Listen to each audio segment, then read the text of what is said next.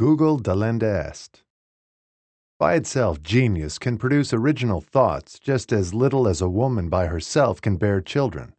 Outward circumstances must come to fructify genius and be, as it were, a father to its progeny. Arthur Schopenhauer, On Genius, the Art of Literature. June 2011.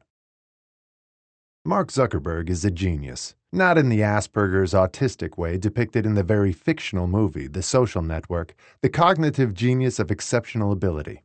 That's a modern definition that reduces the original meaning. Nor would I claim he was the Steve Jobsian product genius either. Anyone claiming as much will have to explain the crowded graveyard of forgotten Facebook product failures. Remember Home, the Facebook-enabled home screen for Android phones, launched with much fanfare in 2013, Zuck appearing alongside the CEO of the soon-to-be disappointed smartphone maker HTC? Or Facebook's misguided bet on HTML5 in 2012, which slowed the mobile app to a frustrating crawl? How about Facebook's first version of search, available in English only, mostly useful for checking out your friend's single female friends, and since discontinued? Footnote. My friends of friends who are female and live in San Francisco was the most popular query for Facebook search shortly after launch. While this search feature has been retired, FB has made considerable improvements to its search features since then. End footnote. The standalone mobile app Paper, which was a shameless ripoff of Flipboard? Footnote. The internal idea incubator behind Paper and a host of other failed apps was called Creative Labs, an attempt to recapture the creative zest of corporate youth. It was shut down altogether in December 2015. End footnote. Some unlaunched products I can't name consumed considerable resources, dying internally after Zuck changed his mind and shut them down. If he's a product genius, then there's lots of serendipity counterbalancing his divine madness. No. I submit he was an old-school genius, the fiery force of nature possessed by a tutelary spirit of seemingly supernatural providence that fuels and guides him, intoxicates his circle, and compels his retinue to be great as well. The Jefferson, the Napoleon, the Alexander, the Jim Jones, the L. Ron Hubbard, the Joseph Smith. Keeper of a messianic vision that, though mercurial and stinting on specifics, presents an overwhelming and all-consuming picture of a new and different world. Have a mad vision, and you're a kook. Get a crowd to believe in it as well, and you're a leader. By imprinting this vision on his disciples, he founded the church of a new religion. All the early Facebook employees have their story of the moment when they saw the light and realized that Facebook wasn't some measly social network like MySpace, but a dream of a different human experience. With all the fervor of recent converts, newly recruited followers attracted other committed, smart, and daring engineers and designers, themselves seduced by the echoes of the Zuckian vision in others. Then there was the culture he created. Many cool Valley companies have engineering-first cultures, but Facebook took it to a different level. The engineers ran the place, and so long as you shipped code and didn't break anything, too often, you were golden. The spirit of subversive hackery guided everything. In the early days, a Georgia college kid named Chris Putnam created a virus that made your Facebook profile resemble MySpace, then the social media incumbent. It went rampant and started deleting user data as well. Instead of sicking the FBI dogs on Putnam, Facebook co-founder Dustin Moskovitz invited him for an interview and offered him a job. He went on to become one of Facebook's more famous and rage-filled engineers. That was the uniquely piratical attitude. If you could get shit done and quickly, nobody cared much about credentials or traditional legalistic morality. The hacker ethos prevailed above all. This culture is what kept 23-year-old kids who were making $500,000 a year in a city where there was lots of fun on offer if you had the cash, tethered to a corporate campus for 14-hour days. They ate 3 meals a day there, sometimes slept there, and did nothing but write code, review code, or comment on new features in internal Facebook groups. On the day of the IPO, Facebook's victory rally, the ads area was full of busily working engineers at 8 p.m. on a Friday. All were at that point worth real money, even fuck you money for some, and all were writing code on the very day their paper turned to hard cash.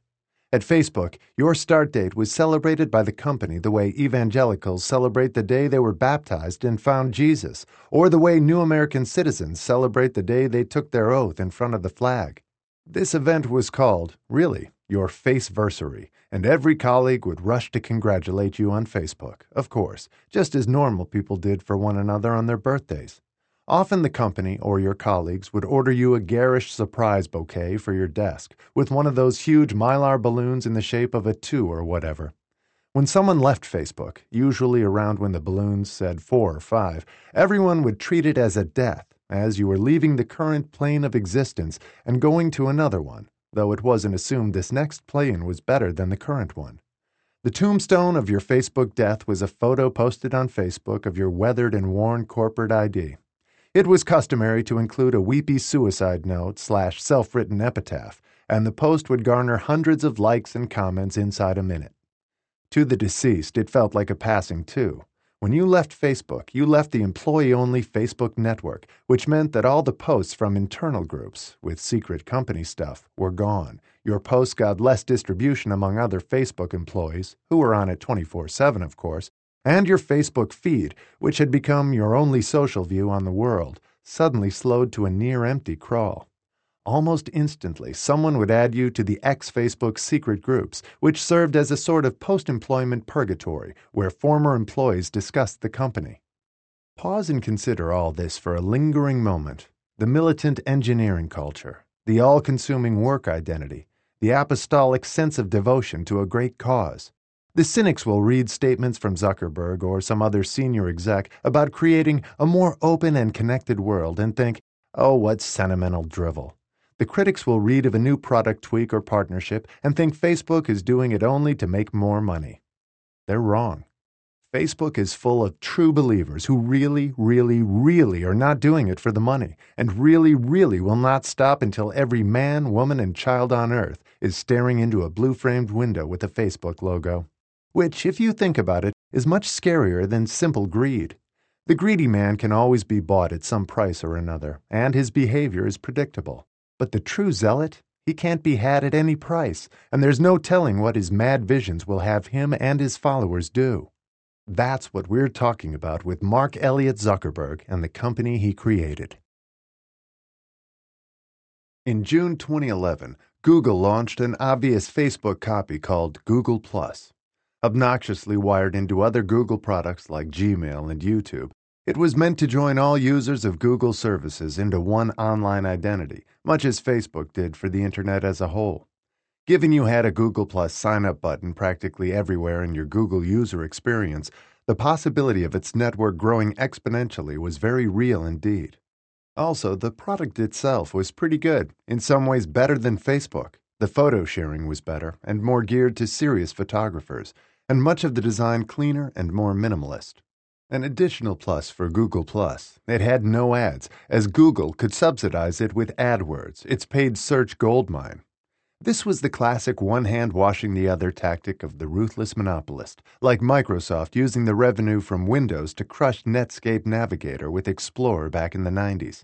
By owning search, Google would bankroll taking over social media as well. This sudden move was somewhat surprising. For years, Google had been famously dismissive of Facebook, the rarefied heights of its search monopoly making it feel untouchable. But as the one-way parade of expensive talent from Google to Facebook continued with no end in sight, Google got nervous. Companies are like countries. The populations really vote only with their feet, either coming or going. Google instituted a policy whereby any desirable Googler who got a Facebook offer would have it beaten instantly by a heaping Google counteroffer. This, of course, caused a rush of Googlers to interview at Facebook, only to use the resulting offer as a bargaining chip to improve their Google pay.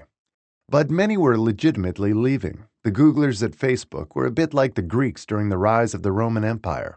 They brought lots of civilization and tech culture with them, but it was clear who was going to run the world in the near future.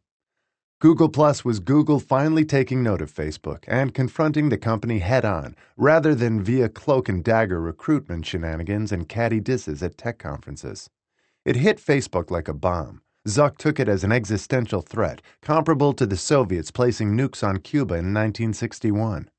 This was the great enemy's sally into our own hemisphere, and it gripped Zuck like nothing else. He declared lockdown, the first and only one during my time there. As was duly explained to the more recent employees, lockdown was a state of war that dated to Facebook's earliest days, when no one could leave the building while the company confronted some threat, either competitive or technical. How, might you ask, was lockdown officially announced? We received an email at 1:45 p.m. the day Google Plus launched, instructing us to gather around the aquarium. Actually, it technically instructed us to gather around the lockdown sign. This was a neon sign bolted to the upper reaches of the aquarium, above the cube of glass, almost like the no vacancy sign on a highway motel. By the time the company had gathered itself around, that sign was illuminated, tipping us off to what was coming. Zuckerberg was usually a poor speaker. His speech came at the rapid clip of someone accustomed to analyzing language for content only, and at the speed of a very agile mind that didn't have time for rhetorical flourishes.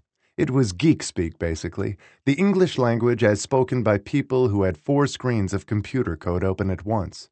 His bearing was aloof and disconnected from his audience, and yet he maintained that intense stare that bordered on the psychopathic.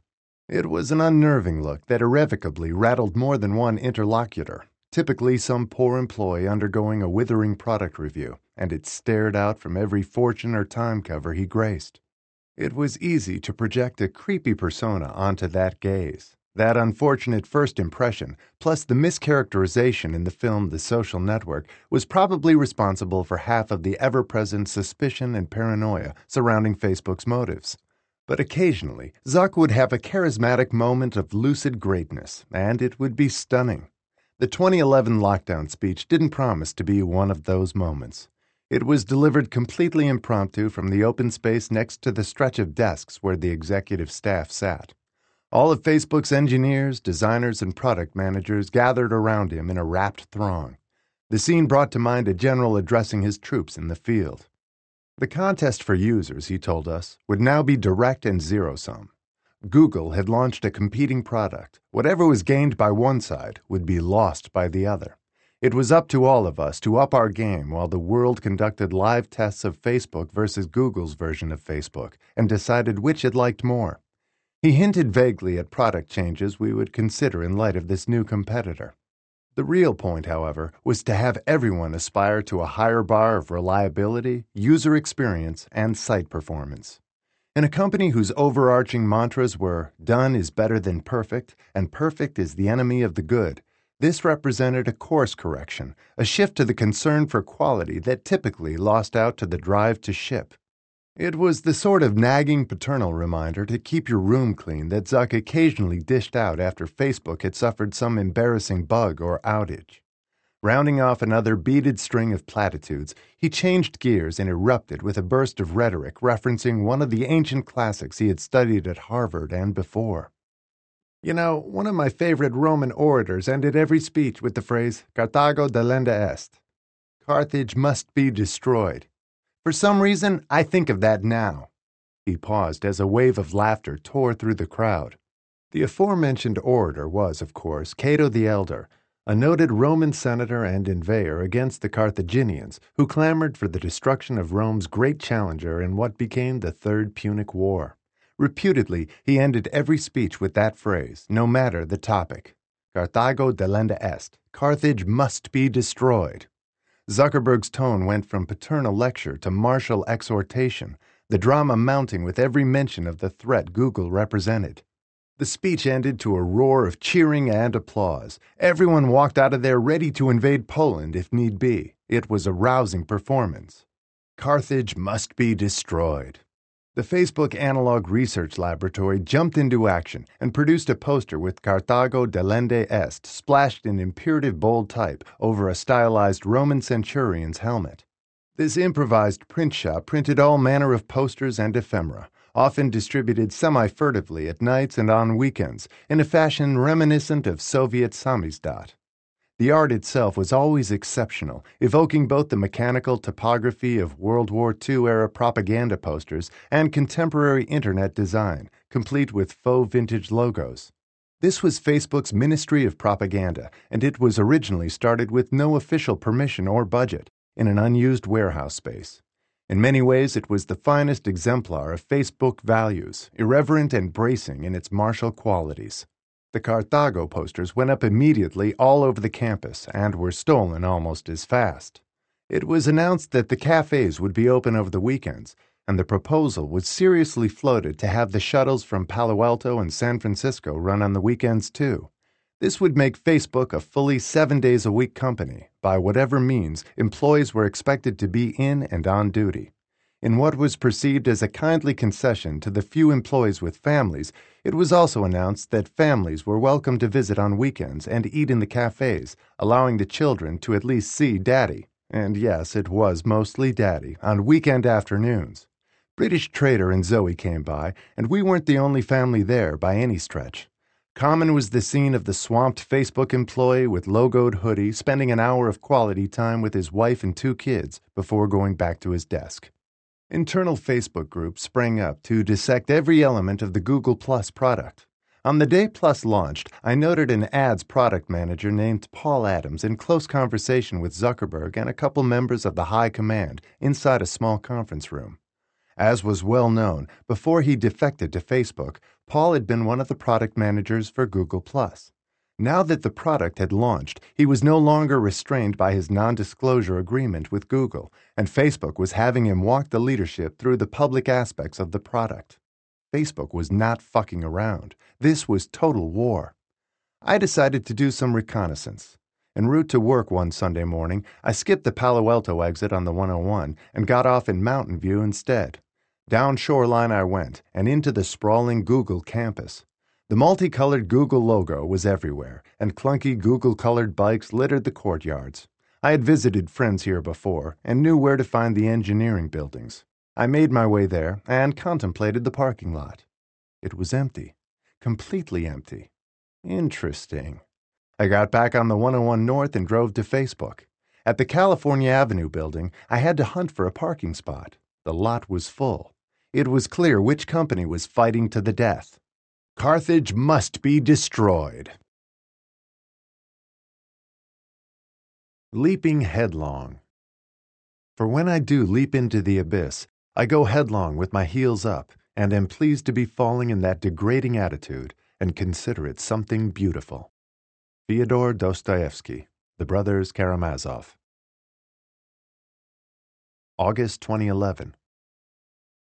It was time to launch my first Facebook product. I had joined Facebook toward the beginning of a product initiative called Kitten, which was firmly within my targeting purview. Like Scuba, Radar, and Laser, Kitten was originally an acronym whose origins had been more or less forgotten.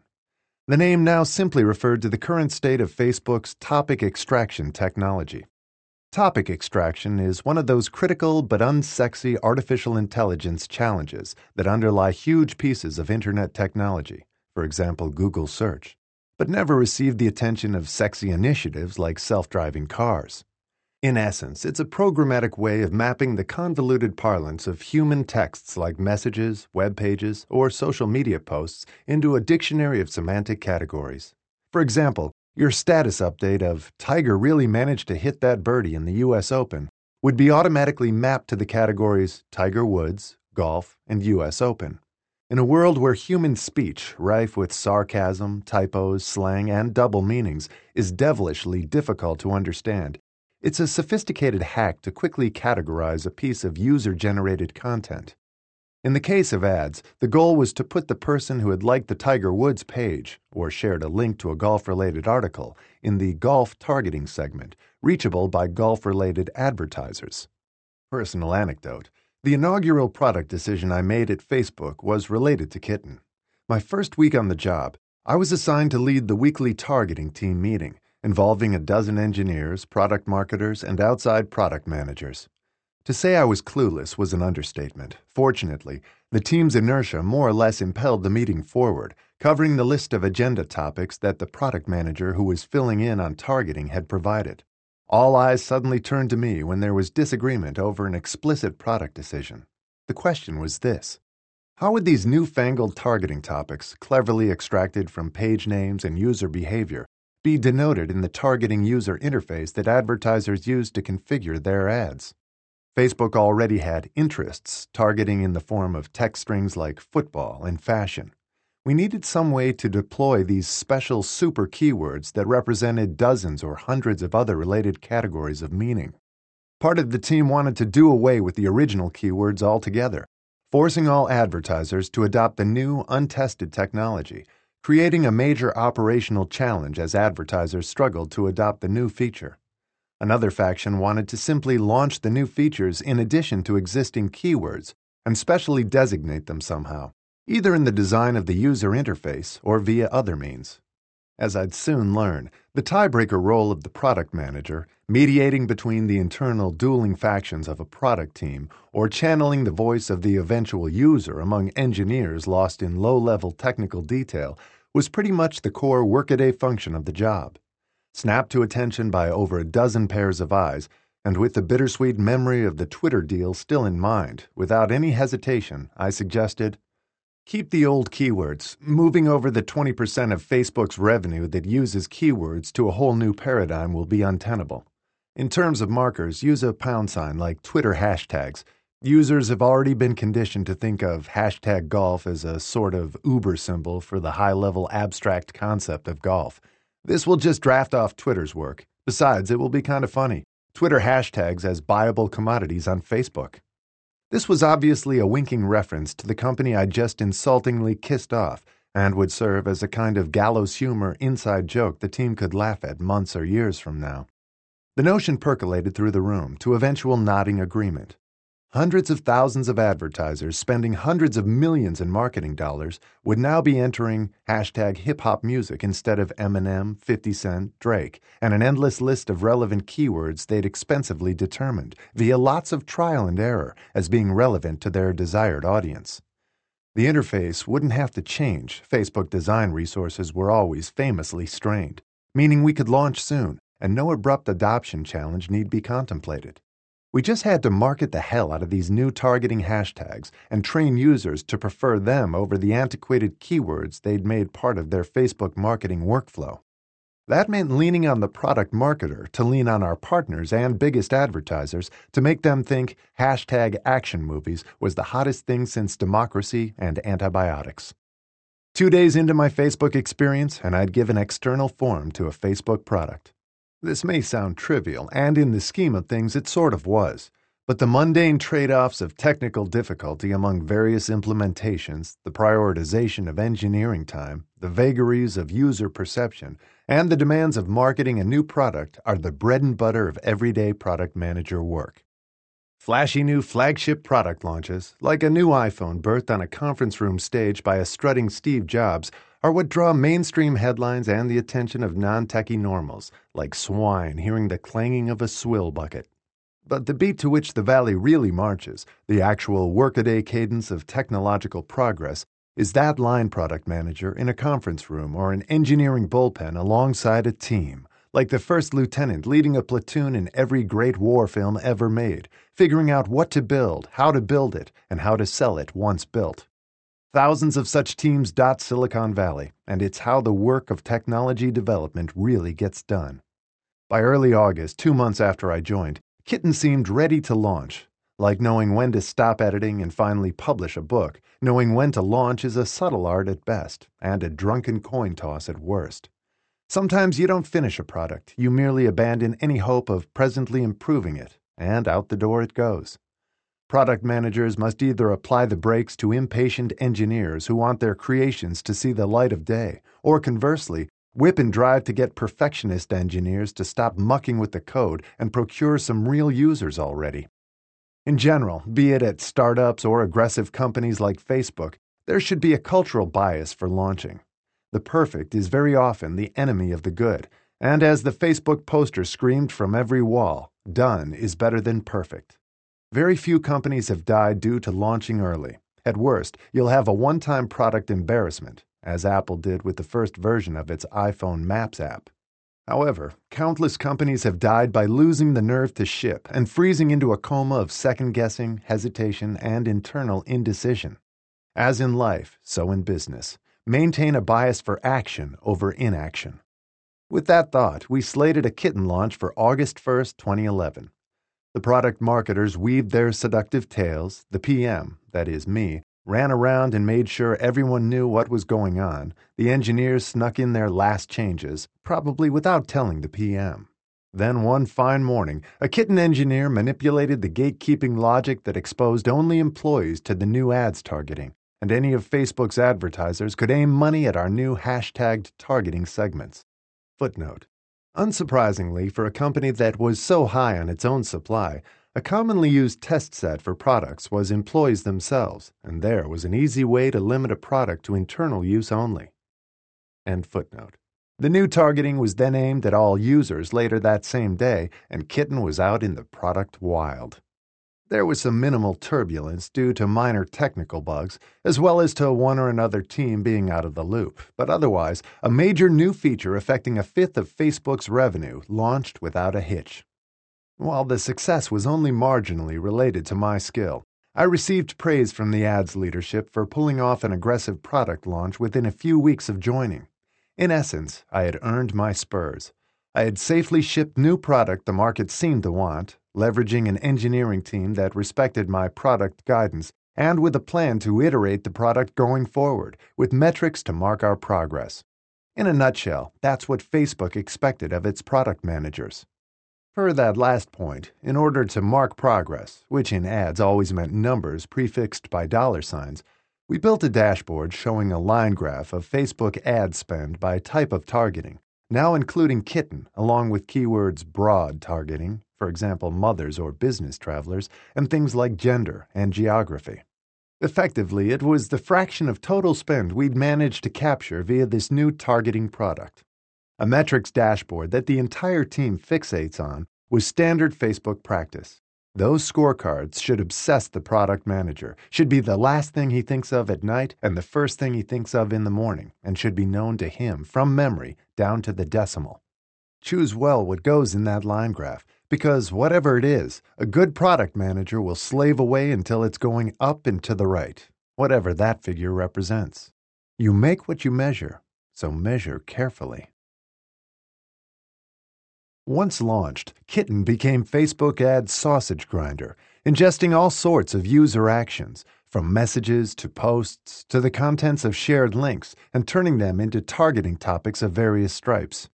With every new piece of Facebook user data ingested, the targeting team did a test against the previous topic targeting ingredients, seeing if the new inputs, for example user check-ins, improved the ads that were served to those users in the form of increased performance and ultimately revenue. In time, this effort would assume more systematic shape, taking the name Project Chorizo. I even hung a real length of Spanish chorizo from my monitor as a rallying symbol, and the targeting team got down to the serious business of monetizing every last user action on Facebook. Just as my first view of Facebook's high-level revenue dashboard proved a dispiriting exercise, Chorizo's final results, which took months to produce, were a similar tale of woe. No user data we had, if fed freely into the topics that Facebook's savviest marketers used to target their ads, improved any performance metric we had access to. That meant that advertisers trying to find someone who, say, wanted to buy a car benefited not at all from all the car chatter taking place on Facebook. It was as if we had fed a mile-long train full of meat cows into a slaughterhouse and had come out with one measly sausage to show for it. It was incomprehensible, and it tested my faith, which, believe it or not, I certainly had at that time, in Facebook's claim to unique primacy in the realm of user data. As with many mysteries of my newfound religion, experience would disabuse me of much dearly held belief. One shot, one kill. Footnote. One shot, one kill is the motto of the U.S. Marine Corps Scout Snipers, that branch's unit of elite shooters. It's also the mantra of most ethical hunters. End footnote. They couldn't hit an elephant at this distance. General John Sedgwick, shortly before being shot by a Confederate sniper, Battle of Spotsylvania, 1864. Why was it so hard to make money off Facebook's data? Here's the best metaphor for understanding Facebook and its attendant data monetization challenges. Imagine yourself in a noisy, busy bar in the lively downtown of any large city in America. People chatting with friends, perhaps making new ones, taking the odd photo, hitting on someone attractive, and so forth. Facebook is that bar, and every other bar in Europe, and every busy coffee house in the Middle East, and every cafe in Latin America. Facebook is the rowdy assemblage of humanity talking, gossiping, flirting, sharing, and creating experiences. Now imagine you have a written transcript of every conversation taking place, as well as an anonymous ID for every individual. You know where they are and whom they're talking with. As the product manager for Facebook's ad targeting, that's effectively what you've got. Sounds like a lot, doesn't it? Well, it isn't. Ask yourself how often you mention anything of commercial import when you're with friends around a sticky table in your favorite dive bar.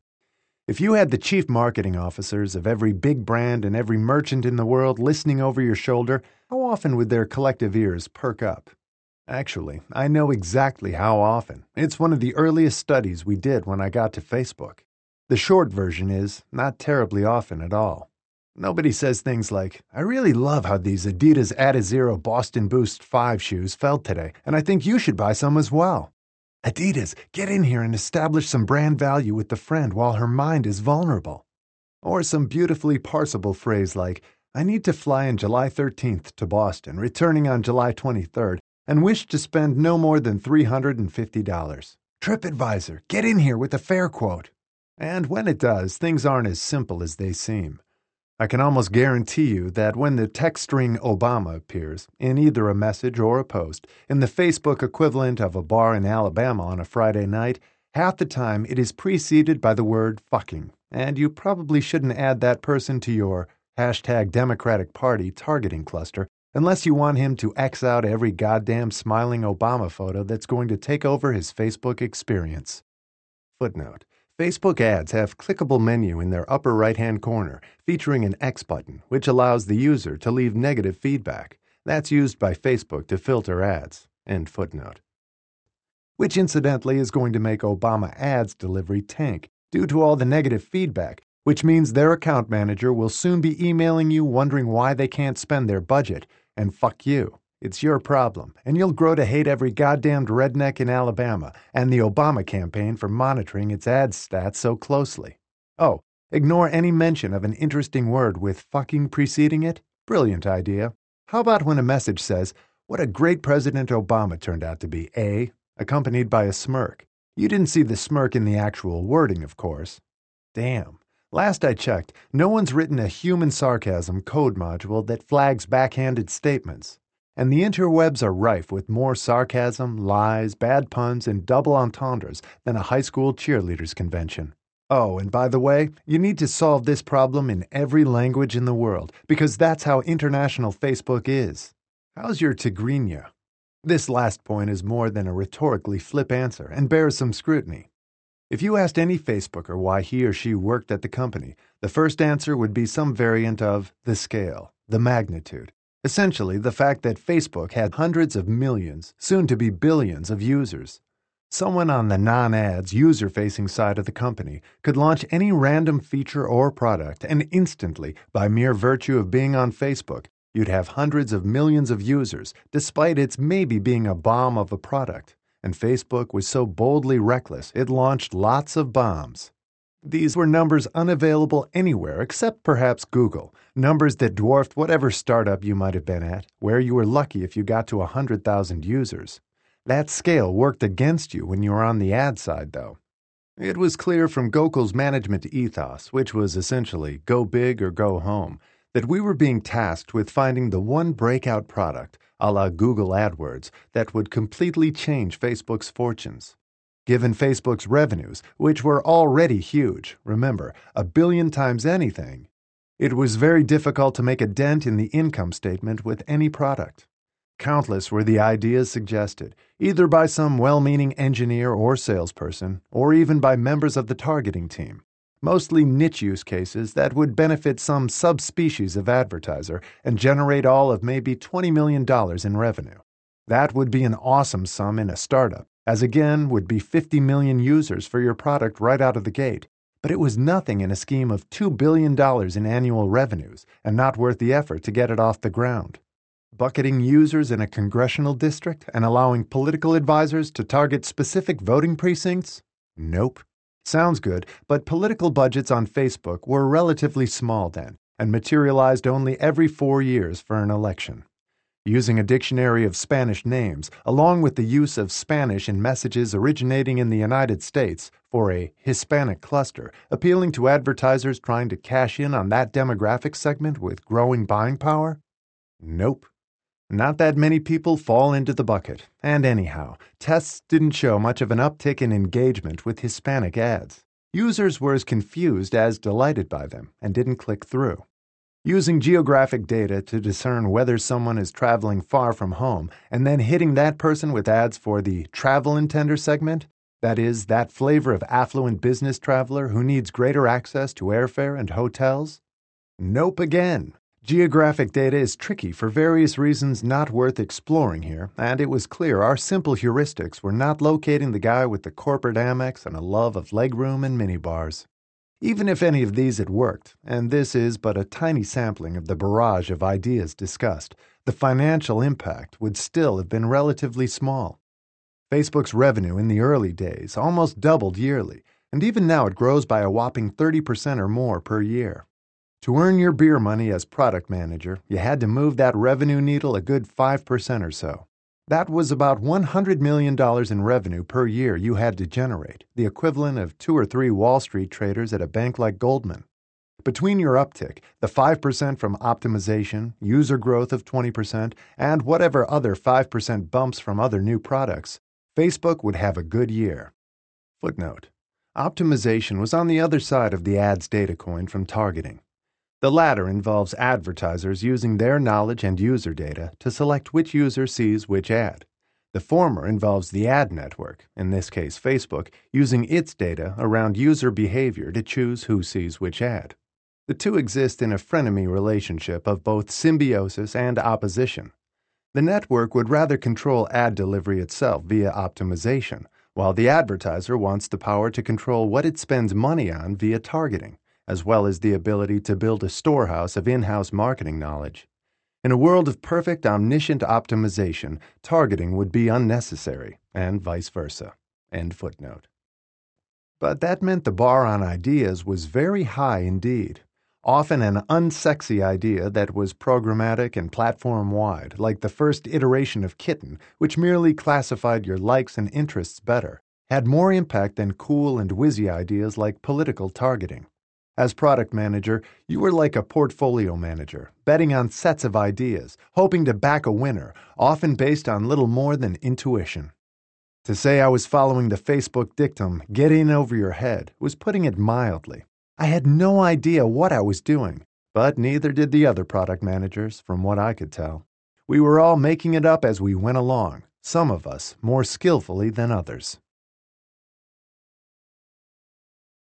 Twice bitten, thrice shy. What man has bent o'er his son's sleep to brood how that face shall watch his when cold it lies, or thought, as his own mother kissed his eyes, of what her kiss was when his father wooed? Dante Gabriel Rossetti, The House of Life. September 3, 2011. A second birth is considerably less dramatic than the first. If still somewhat risky, you at least know the flavor of risk involved, and don't dupe yourself with the thought of somehow controlling the proceedings. It's a crapshoot. The umbilical cord could wrap itself around the baby's neck, and there's little you can do about it. Since I'd moved out of British Traders to a temporary San Francisco sublet, I got news of the labor via phone and raced back to the same maternity ward at Oakland's Kaiser Permanente Hospital. This birth, unlike Zoe's, did not end in the time it took to watch an episode of House of Cards, but was the sort of slow slog I'd always feared. 30 tense and sleepy hours later, I had a son. British Trader and I had the same deadlocked debate over names as we had with Zoe Ayala. The combined constraints of Hebrew and Hispanic cultures were impossible on the male side, so negotiations rapidly broke down into uncompromising personal favorites. Then there was also the issue of circumcision. British Trader's Judaism demanded it, but she herself was equivocal. Taking one look at my son's little wee-wee, I suddenly reeled at the thought of circumcision. You want to do what to it? I traded veto rights on the first name. I still had full middle name rights for exclusive rights over the circumcision decision. British Trader chose her personal favorite, Noah, which I liked both for being biblical and for the boat-building credentials implicit in the name. I chose Pelayo for the middle name, after the 8th century Visigoth nobleman who initiated the 7-century-long struggle to free Spain from Islamic rule. Thus did Noah Pelayo come into the world, and I was the father to a son as well as a daughter. My father's advice, like perhaps the advice in this book, was typically prescriptive of precisely what not to do in life, and I generally ignored it. But occasionally he had moments of clear-eyed brilliance, letting instructive gems drop into the otherwise barren suburban wasteland of my childhood. One such gem was discussing the matter of the then burgeoning Miami drug trade. This was the go-go 80s, when wholesale drug trafficking was a semi-viable career option in Miami, though a short-lived one, even for a family man. We had several in our loose social circle, including more than one neighbor, who were in that trade. The thing about being a marimbero isn't the personal risk. It's the fact they can come after your family. Footnote.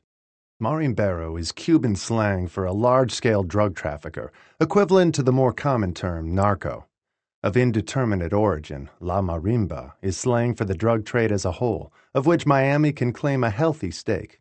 Curiously, the standard Spanish and English meaning of marimba is a wooden xylophone-like instrument common in South America.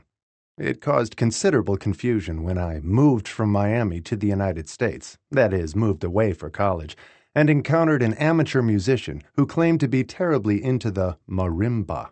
I was momentarily aghast. End footnote. They could come after you, he said, pointing right at me. It was well known that after a botched deal or missed shipment, marimberos, particularly those savages the Colombians, would come after your family, snatch your daughter or son, and mail you their fingers one after another until you paid up. My father stuck to the relatively low-margin business of buying and selling real estate instead, and my fingers remained safely attached. This memory was rattling in my head when I pondered my new child and the woman who'd borne him. The British Trader romantic fire was still smoldering enough to be reignited if need be. But then, that would be doing the bourgeois family thing full on, with combined finances, expectations of pricey schools, mortgages, the entire needy contraption of settled-down life.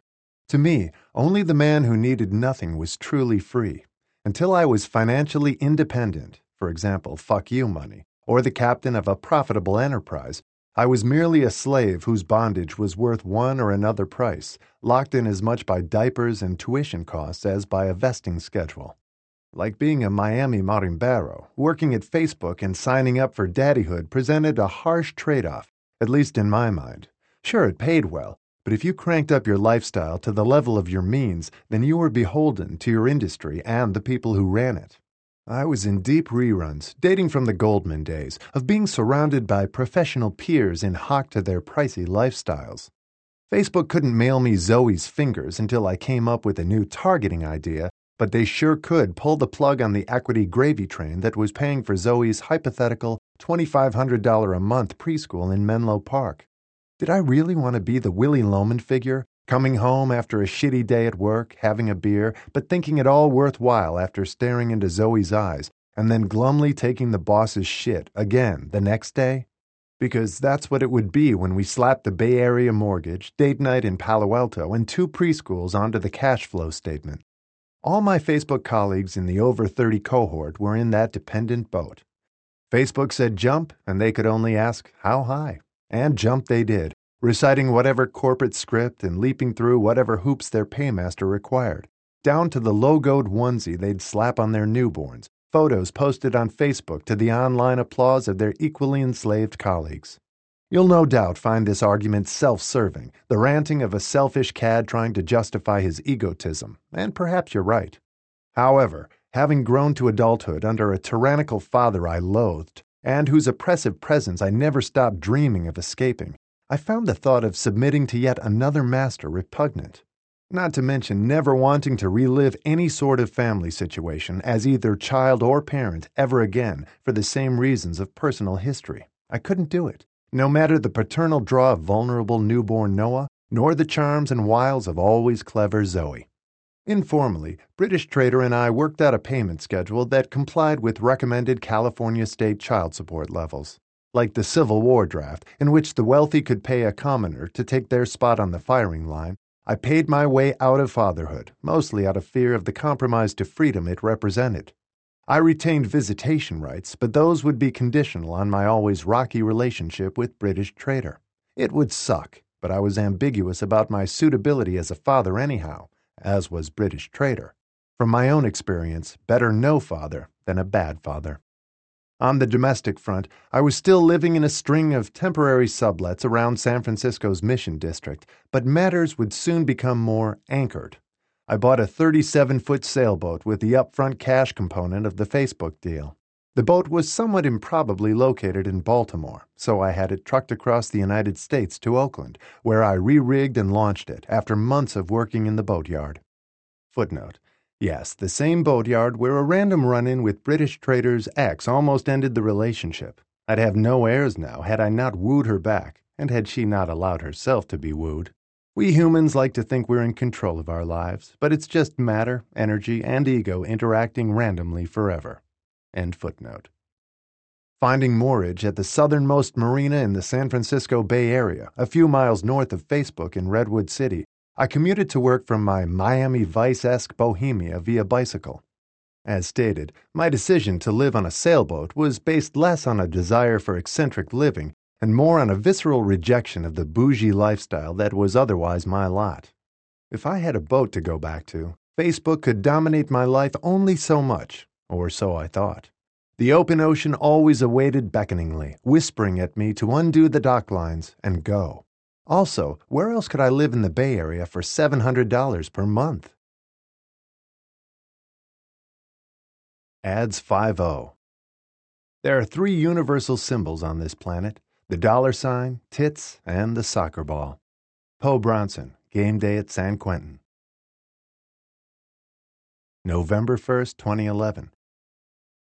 In the waning weeks of 2011, Facebook continued to strain mightily under the specter of Google+. Initial usage numbers published by Google were eye-popping, claiming hundreds of millions of users and embodying every Facebooker's worst nightmare of being overwhelmed by the Mountain View company's greater engineering numbers, not to mention its still dominant position as the default website to the world. Professionally, I had well and truly been assimilated, at least overtly. My everyday work uniform had devolved to jeans, t-shirt, and a Facebook zipped fleece, a uniform that was conspicuous even by Facebook grunt standards. Footnote. One Halloween, Ben Reisman, an ads engineer we'll meet later, came dressed as me as a costume. His choice of ratty jeans and fleece was dead on. We took a side-by-side photo and posted it to Facebook, of course. End footnote. Work-wise, I continued my Sisyphean task of somehow recycling user data to increase our low click-through rates. Facebook ads at that point were ugly, small, postage-stamped sized picture and text combinations on the far right side of the user's screen, mostly ignored by users. The thought of commercial content inside the news feed was still sacrilegious and not mentioned in polite company.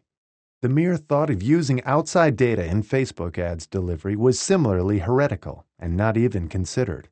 In this chaotic period, before the imposed revenue and product discipline of the IPO period, the Facebook ads product team continued to move to the haphazard beat of Gokul's leadership. PMs were often randomly bequeathed products after another product manager had left, been fired, or was transferred to some other project, whether or not they had any qualification to lead that team or if that product should even exist.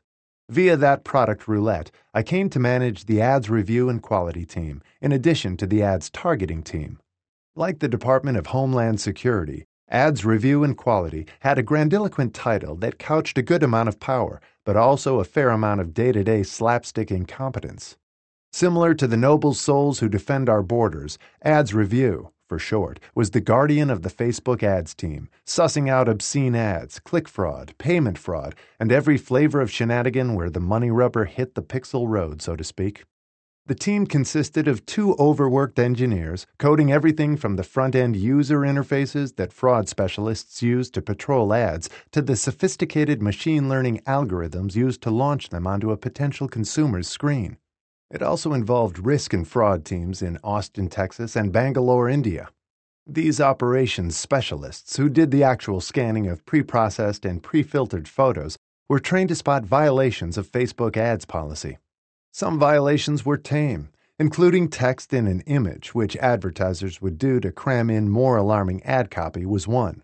Some were more universal in the Bronsonian sense. One violation we memorably failed to catch was an Israeli manicuring salon that ran a photo of a woman's very well-groomed pubis. It was so sleek and almost abstract, the reviewer failed to see what it was. In cases like this, the review function was effectively crowdsourced by the users themselves. Angry pearl clutchers everywhere would click the X in the upper right-hand corner of the ad and indignantly leave feedback. The software would calculate rates of negative feedback, weighting the most egregious reasons cited most heavily: misleading, offensive, or sexually inappropriate, MOSI for short, and triggering a re-review of that ad. A rejection would propagate to all versions of that image inside the ad system, minimizing the amount of human intervention required and avoiding a duplication of effort. Unscrupulous advertisers had their wiles, however, reformatting images or changing things like colors or focus slightly so that a bit-by-bit comparison would fail to equate an already flagged photo with a new image that had just been submitted. By changing the image at the bit level, they avoided the filter, even if the image looked roughly the same to the human eye. To counteract this gaming, the photo comparison software that propagated decisions had to be made fuzzy and inexact to account for this. Machine learning models were trained to find obvious signs of scams in ad copy. Free iPad was one such telltale. The user interfaces were constantly improved to make the human reviewers' tasks easier and more efficient, so that we wouldn't need to hire more expensive humans. It was a terrible assignment for anybody who wanted to make his or her mark at Facebook, and it would take me months to scheme myself out of it. But before that, I had to appear as the face of this ads police department, one of the airport security lines at Facebook. Ads review and quality was officially part of product and engineering, but it worked for sales and operations, which was Cheryl's grand fiefdom. Cheryl, of course, was much more than merely Zuck's consigliera and the ads team's intercessor within the senior management stratum of the company. She was the able leader of this vast, multi-tiered organization, with an ever-shifting cast of names and titles spanning the geographically fragmented organization. This world encompassed everything from senior ad executives closing deals with Coca-Cola to junior user operations people deleting a fake account. In many ways, this was the boiler room of the Facebook money machine, or at least its human-powered factory floor, and Cheryl was its unquestioned overseer. Every quarter, Cheryl scheduled a gargantuan meeting meant to show off the wonderful tools engineering was building for sales and how well the hybrid engineering operations teams were collaborating. Cheryl's managerial prowess was on full display in these powwows as she skillfully held court among the assembled lieutenants of the various subrealms.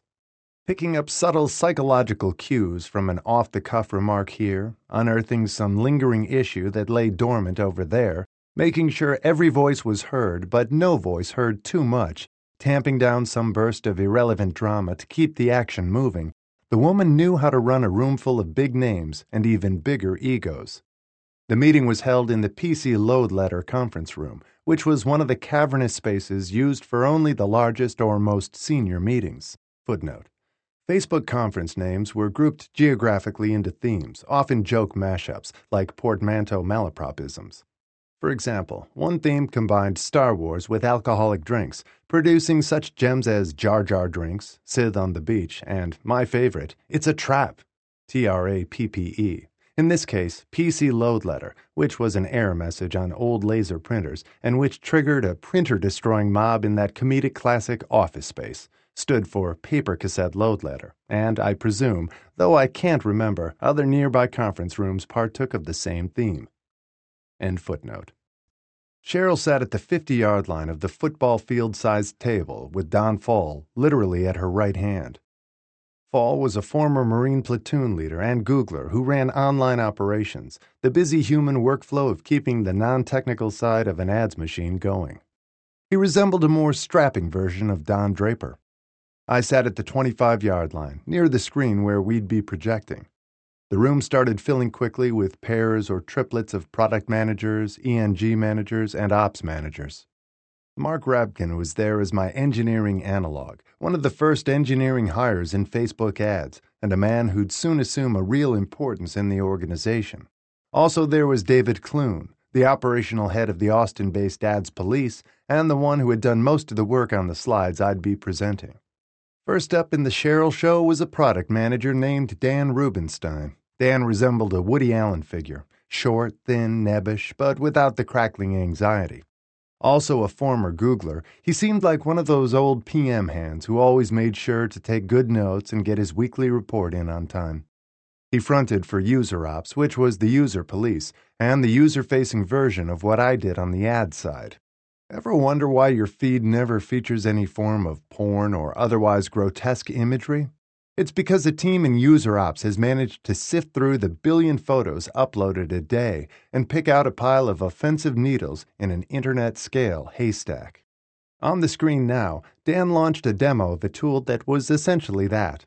Unloading the web app, a raft of user photos appeared, which a User Ops analyst could easily click to eliminate, like plucking weeds from a garden. That image would be banished forever, including versions with small color changes or cropping done by veteran spammers and sketchy ad types. As he walked the room through the demo, he would click on an image of a kitten. Kittens evidently represented the porny pictures they'd normally filter, and that kitten would be gone, as well as all variants of that kitten image. Click, ban, reload, click, ban, reload. A well-oiled kitten-banning machine, ladies and gentlemen. Suddenly, Cheryl interrupted. "So what's with all the kittens?" Dan, a bit startled, peered at Cheryl, clearly confused. "Why are all the bad photos kittens?" Dan flatly replied, "We use kittens as the bad photos in demos because the real bad photos are, kind of obscene." "Right," said Cheryl, "but why kittens and not something else?" The room was deathly silent, with 30-plus sets of twitchy eyes rising from barely concealed phones and laptops to stare at Dan and his kitten-banning machine. You could almost hear everyone mentally asking in chorus, "Yeah, what is it with the kittens?" Dan looked up at the screen as if noticing the kitten pics for the first time, and then turned to Cheryl and answered, almost under his breath. "Well, for demo purposes, we don't show really bad photos, so the engineers use kittens instead because, kittens and cats are like He stopped right there, but he almost said pussy in front of the queen of lean, Sheryl Sandberg. "Got it," she expectorated. After sucking in a lungful of air, as if loading for a verbal barrage, she continued. "If there were women on that team, they'd never, ever choose those photos as demo pics. I think you should change them immediately." Before the salvo had even finished, Dan's head was bowed, and he was madly taking notes in a small notebook. "Change pussy photos now," one imagined they read. He looked like a 40-year-old scolded child. I was dying inside. You could feel either awkwardness or repressed laughter seething from everyone in the room at this unprecedented display of management wrath and PM stupidity. Demoing the pussy filter to Cheryl. Epic. Dan limped along with the rest of his demo, and then it was my turn. After that high-water mark of incompetence, it was hard to fuck things up. I glided through the slides, lingering on the money shot, a plot of the number of ads reviewed versus human man-hours. The former was up and to the right. More ads. The latter was flat. Fewer expensive humans. All was right with the ads review world. I drowsed through the other presentations and bolted at the first opportunity.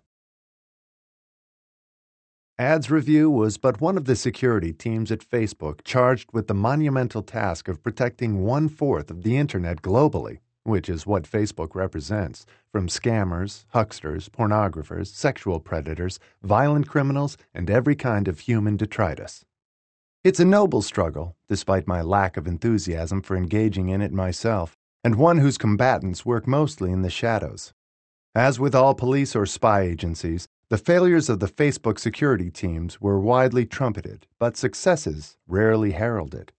You moan about your friend's breastfeeding photo being flagged, but fail to notice the complete lack of porn in your news feed. It's a thankless job that appeals to those with a certain shepherd dog mentality, or simply to people who, Dexter-like, are themselves rogues and black hat hackers who'd rather use their skills for good. Our social shadow warriors did have one showcase. There was an internal Facebook group with the provocative name of Scalps at Facebook. It was essentially an online trophy case of taxidermied delinquents, the sexual predators, stalkers, and wife-beaters whom the FB's security team, in conjunction with law enforcement, had managed to catch. The weird thing about it was that the posts featured profile photos of the alleged criminals, along with somewhat gloating accounts of how the perp had been hunted down and which local law enforcement agencies had collaborated. And so Facebook employees would randomly see in their feed the guilty face of depraved desire. Some guy in the Philippines or Arkansas, and his rap sheet about trying to induce 14-year-old girls to meet him, along with a line or two indicating he had been summarily dispatched into the maw of the legal system. So why doesn't Facebook make more of this safeguarding role? I don't know the official answer, but I can speculate. If Facebook were to publicize its very real efforts at stopping crime, people might associate the blue-framed window with the thought of some predatory creeper. As is, many people have an ambiguous relationship with Facebook. Just imagine the headline: Facebook catches 36 sexual predators this month. Some bespectacled 40-something mother in Wisconsin, hair in a bun and pearls tightly gripped, announces to her husband, "Honey, I just know we should get Megan off that Facebook thing. Look, it's just crawling with perverts." This is, of course, a ridiculous view. Nobody thinks AT&T should be shut down when criminals use the phone system to commit a crime, or the U.S. Postal Service regulated when a terrorist sends a bomb through the mail. But the average Facebook user considers the service to be some sort of frivolous toy, rather than a social utility on par with running water, and therefore thinks we can just shut it down if it seems to harbor any hint of criminality. Like the CIA not exactly advertising the drone strike that vaporized a vehicle in some godforsaken land and prevented the next terrorist tragedy from happening, Facebook keeps quiet all it does for users to protect them from humanity's worst. Whine if you must about the odd, erroneously flagged post, but spare a thought for the Facebook security team, those dedicated geeks in the watchtower. They've likely put away as many, if not more, bad guys than your local law enforcement agency, and they keep their vigilant guard with nary a thanks from users. Perhaps, just once, marvel at your Facebook experience, at its almost total lack of pornography, spam, hate speech, and general human detritus, and consider what spectacular systems and expertise must exist for a few hundred people to safeguard the online experience of 1.5 billion users, fully a fifth of humanity, on a continual 24/7 basis.